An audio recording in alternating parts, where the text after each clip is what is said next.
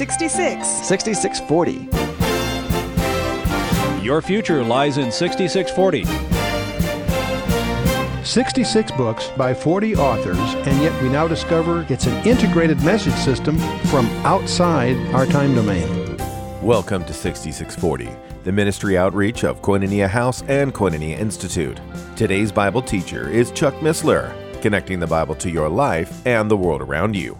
In today's study, Chuck continues his teaching on the book of Job, chapters 38 through 40.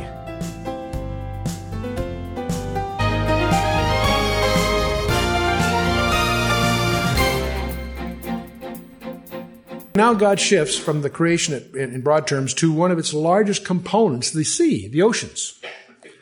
And one of the most prominent features, about 3/4 of the planet Earth's surface are the seas. So verse 8 says, "Or who shut up the sea with doors when it brake forth, as if it had issued out of a womb?" What on earth is he talking about? Anyone know? Flood of Noah. The water that covered the earth did not all come from the rain, but the fountains of the deep were opened up. That water came out, and later it gets put away. So he even said, "Who shut up the sea with doors when it brake forth, as if it had issued out of a womb? When I made the cloud the garment thereof, and the thick darkness a swaddling band for it, and break up for it my decreed place, and set bars and doors, and said, Hitherto shalt thou come, but no further, and here shall thy proud waves be stayed." It's interesting how the oceans now are stable. The isostatic boundaries are such that a deluge like that can never happen again. But it's interesting, God describes this all here. And who controls the tides within bounds? They're within very definitive mathematical bounds. See, the greatest geophysical upheaval ever was the flood of Noah. And there's evidence of it all over the earth. Geological strata, fossil beds, all over the world are irrefutable witnesses of the universal flood at one time.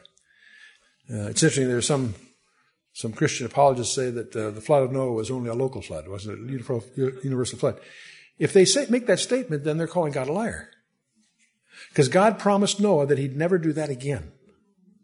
And if that was a regional flood, there's been lots of regional floods since. And God was saying, I'll never do that again. What? A universal flood. And obviously God not only set the flood, but it's by his providential care that the 8 people were saved on the ark and that the earth was replenished. How? By God's intervention. It's interesting how you find a description of all this, not just in Genesis 6, 7, and 8, not just here in Job, but also in Psalm 104. You might put that in your notes. In Psalm 104, "Thou coverest it with the deep as with a garment. The flood stood above the mountains. At thy rebuke they fled, and the voice of thy thunder they hasted away. They go up by the mountains, they go down by the valleys into the place where thou hast founded for them. Thou hast set a bound that they may not pass over, they may not turn again to cover the earth." It goes on. Psalm 104, you might put that in your notes for this. It's a good comment on this. Okay, but now God shifts to day and night, the whole sidereal situation here. He's going to, beginning with this verse and continuing with 4 chapters, God is now going to deal with the present processes that we all experience and that do constitute it's a valid mandate. It's a proper domain of science and in concert with his commission to man to subdue the earth. And we're going to talk about the rotation of the earth in verses 12 through 15, the springs and pathways of the sea in verse 16, the breadth of the earth, how big is it in verse 18. That's one of the only questions we today can answer. Most of these questions that Job couldn't answer, we can't answer today. That's one that he couldn't answer and we can today thanks to satellite measurements and so forth. We do know how big the earth is. The travel of light in verse 19, the dividing of light in verse 24, and the source of rain and ice and all that in verse 28 to 30, and the universal nature of the physical laws, which itself is an interesting insight, and electrical transmission of communications in verse 35. These discoveries, many of these discoveries were made by God-fearing creationists of the past. Guys like Newton, Maury, I'll talk about Maury in a minute, Faraday, and Morse, and so forth. Verse 12, hast thou commanded the morning since thy days, or caused the dayspring to know his place? Do you realize the sun gets up every morning in a different place? The sunrise is a different point in the horizon every day by the seasons. Who set that? Well, the precession of the earth. Yeah, but who organized all that?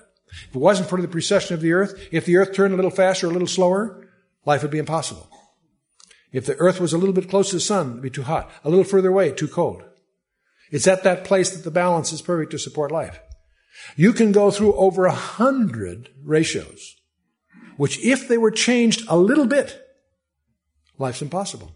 If the gravity on the earth was a little stronger, if the gravity on the earth was a little less, life's impossible. Almost every parameter that you start to model, you discover if you change it and follow through with the significance that changes, life doesn't work. It's an incredibly complex, intricate balance. And that's what, in effect, God is dealing with here. Verse 13, that it might take hold of the ends of the earth, that the wicked might be shaken out of it. It is turned as clay to the seal, and they stand as a garment, and from the wicked their light is withholden, and the high arm shall be broken. Hast thou entered into the springs of the sea? Hast thou walked in search of its depth? Let me back up a little bit here. The earlier things you talk about, the light and darkness also also gets associated with wickedness and so forth, because the wicked operate where the light isn't shining. But this issue of when he starts talking about the secrets of the deep is very interesting, because the secrets of the deep are still largely hidden. Oceanography is really in its beginnings. But it's interesting, the father of oceanography is an interesting story. Matthew Fontaine Maury was a young man and read in the Psalms and in Isaiah and in Job that there were pathways in the sea. There's pathways in the sea? That's a weird idea. So he joined the Navy, made that his calling, and he got in a position where he got into the hydrographic offices and had them start collecting temperatures, all the ships at sea all the time, keeping logs, bring that in and try and analyze it. And he was the one that began to map that there are, currents or pathways in the sea. And he did his whole career, the whole field of oceanography is built on his commitment from reading the scripture. He talks about that in his autobiography and so forth.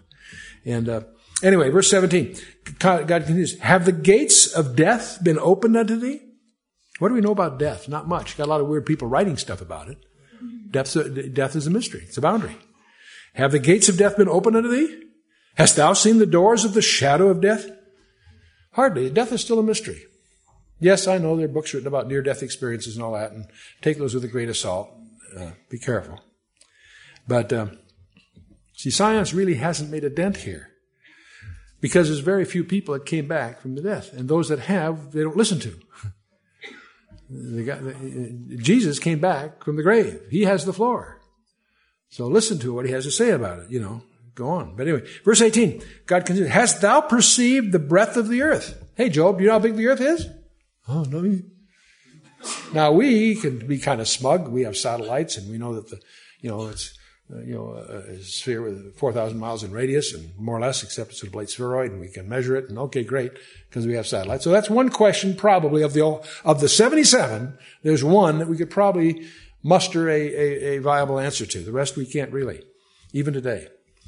Hast thou perceived the breadth of the earth? Declare if thou knowest it at all.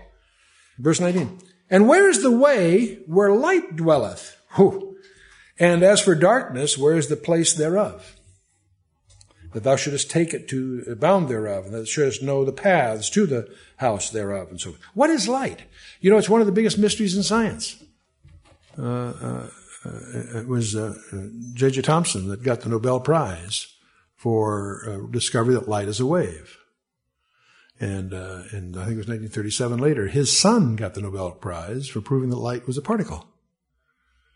So light can behave as a wave, and light can behave as a particle, and light never operates the boat the same way, depending on how you're looking at it.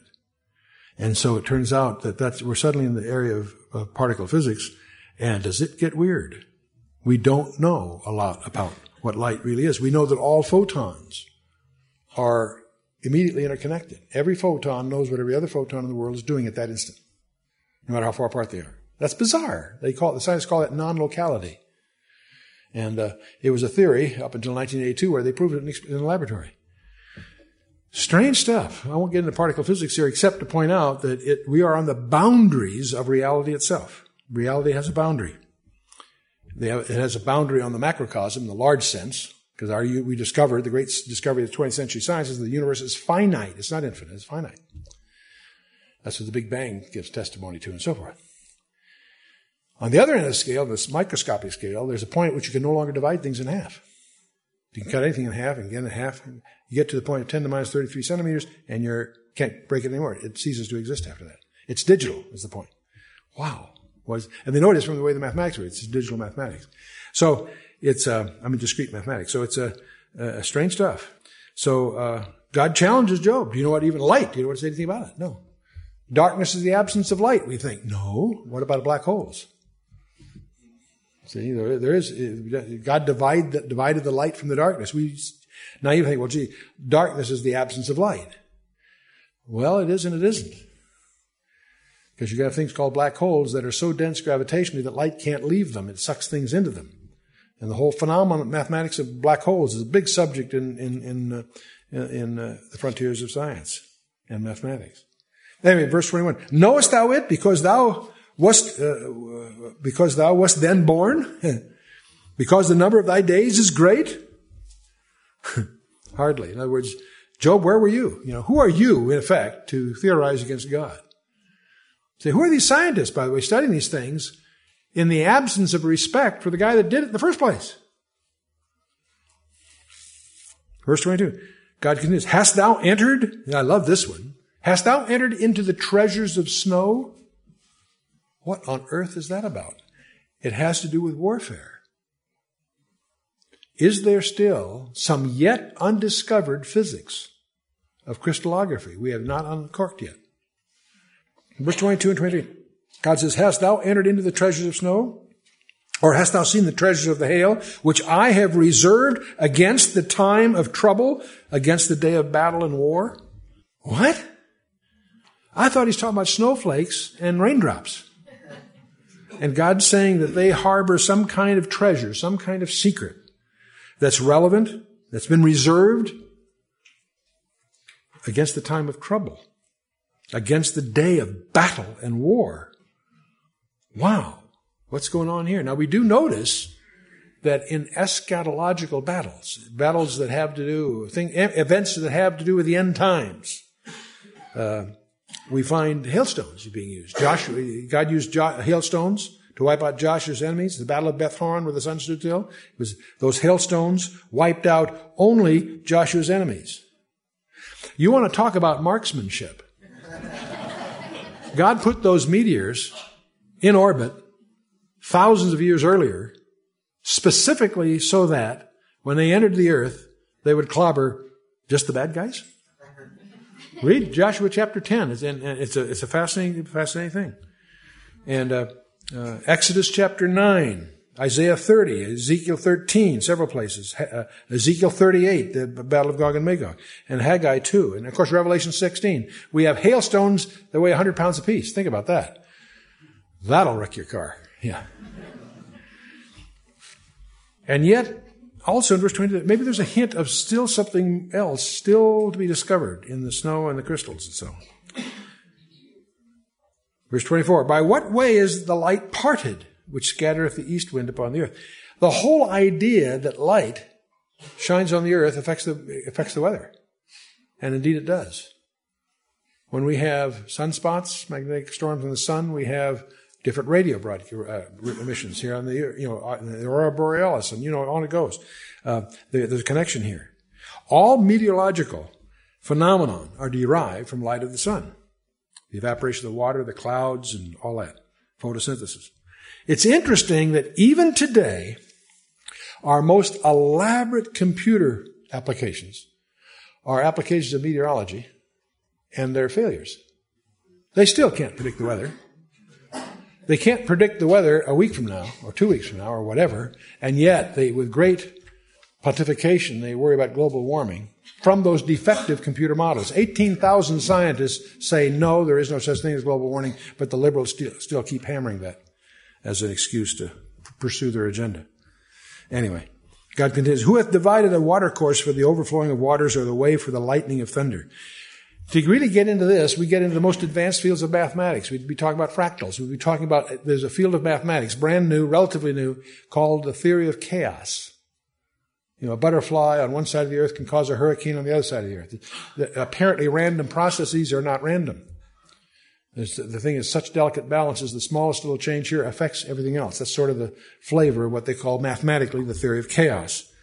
What it's really saying is that there's two things in mathematics that we cannot find in the physical universe. One is infinity.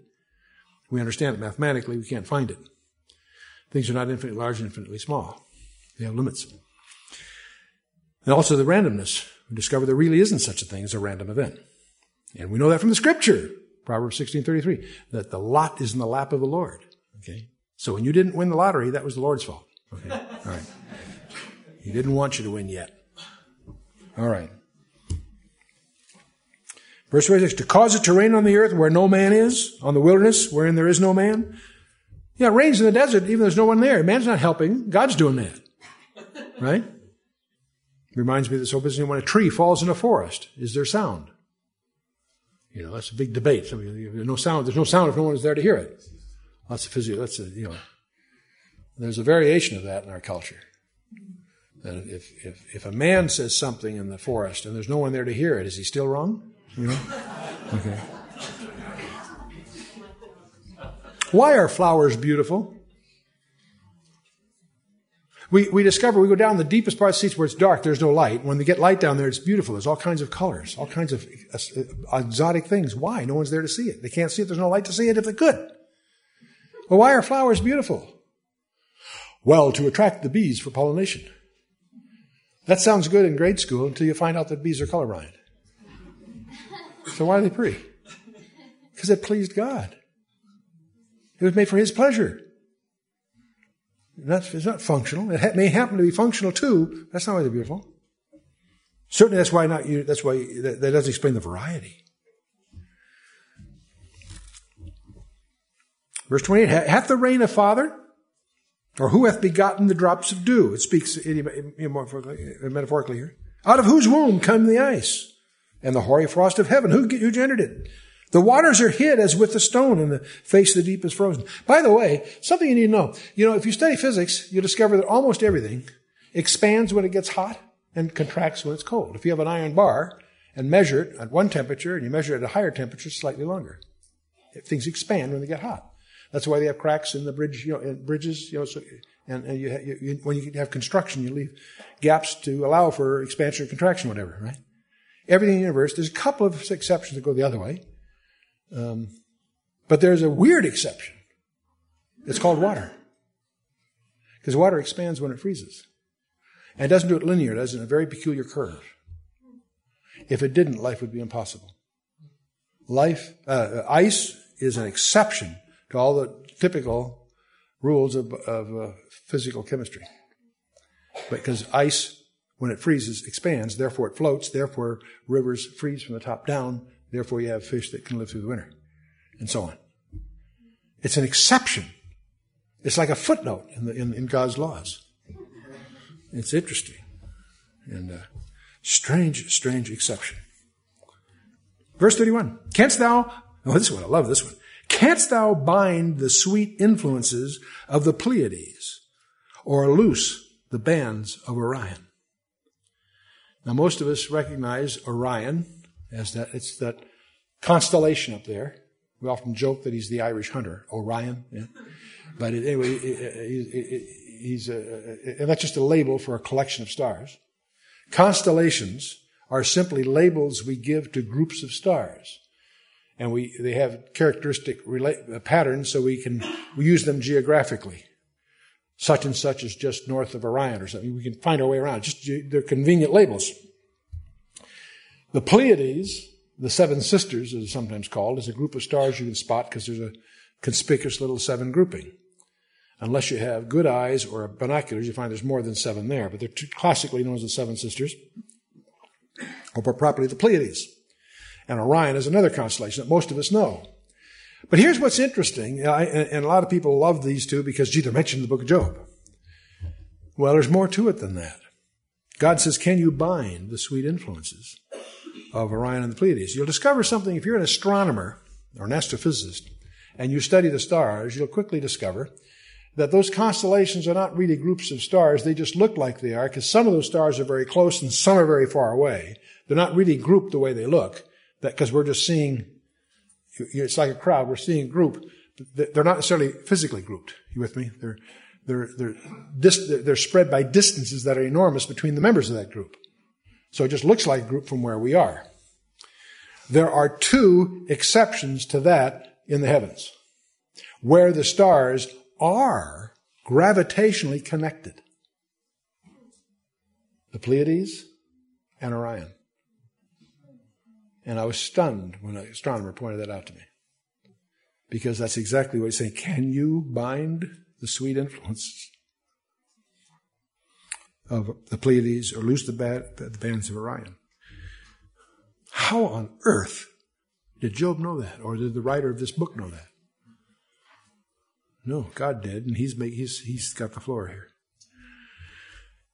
Then he goes on, verse 32. Canst thou bring forth Mazzaroth in his season, or canst thou guide Arcturus with his sons? The Mazzaroth, it's amazing how many commentators haven't done their homework. They don't know what the Mazzaroth means. They make a few guesses. The Mazzaroth is the Hebrew term for what you and I would call the zodiac. And what's that all about? The sun has an apparent path through the sky, through the air. And that apparent path is called the ecliptic. 15 degrees on either side of that, 1 hour on either side of that, so to speak. There's a band of convenience. Within that band, there are 12 groups of stars that have names. We know those names from the secular world. What's astonishing is the names are the same throughout all cultures on the planet Earth in the secular world. They go by different languages, but they're essentially the same legends and same stories, pretty much. What's interesting is they all date back to the Tower of Babel. What's even more interesting is they had names before Babel. We are familiar with the corruption of those names throughout pagan history. We use pagan names because they're convenient. That's right. If you want to tell us, if you're looking for a star, it's in the constellation of such and such. Someone's interested, it's a stargazer, knows exactly where to look by the hour angle, the declination, and so on. Well, what's interesting, you all may have attended planetarium shows in which they try to tell you that, well, those, here's the Big Dipper. That's called the Big Bear. Or what's a better example is Cassiopeia. It looks like a bent W up there. Well, that's the lady chained in the chair. And they try to tell you that those names are legends that the ancients inferred by the arrangement of the stars, and nothing could be sillier because no way does that bent W look like a lady sitting in a chair. You follow me? They just have passed on traditions, not knowing the origin. What you need to know in each of these clusters of stars is the names of the stars in the order of their brightness. And you need to know the names in Hebrew. If you can't find the Hebrew names, you can find typically the Arabic names and make some guesses of how it fits together. And you discover something interesting. The names of the stars in the order of brightness suggest a story. The story can be embodied in a picture that is associated with a group of stars, but it's not because of the arrangement, it's because of the names of the stars in the order of brightness. Now, you discover, when you look at the 12 constellations, you discover that they portray the plan of God from Virgo, the virgin birth, to Leo, the lion of the tribe of Judah. And you need to know the names. Why does Virgo, it's a virgin, and she's carrying an ear of corn in one hand? And you remember what Christ said? And how is the virgin associated with an infant? It's a virgin birth.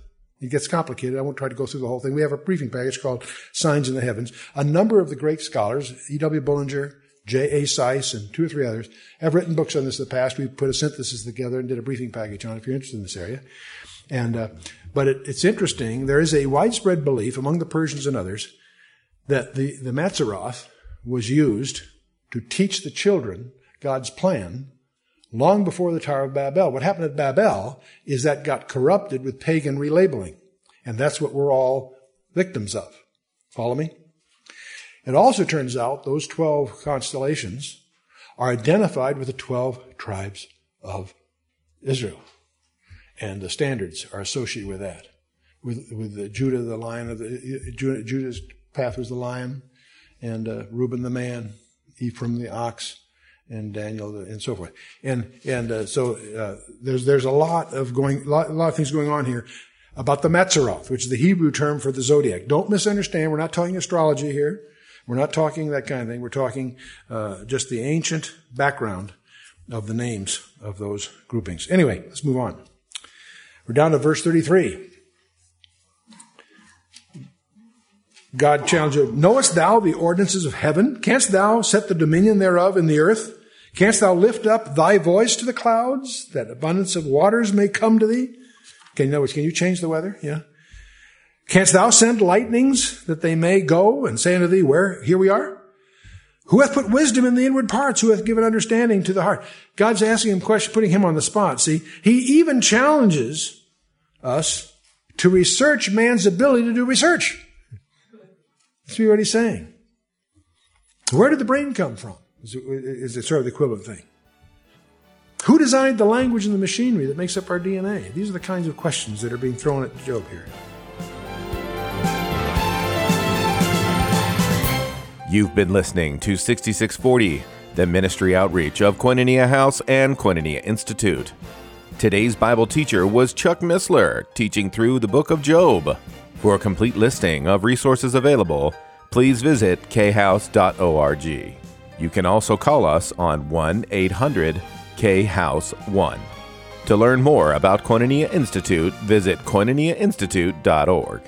Thank you for listening to 6640 and for your continued prayerful support of this ministry. Until next time, as we continue this series, may God bless you with the knowledge of His Son, Jesus Christ, as you study His Word.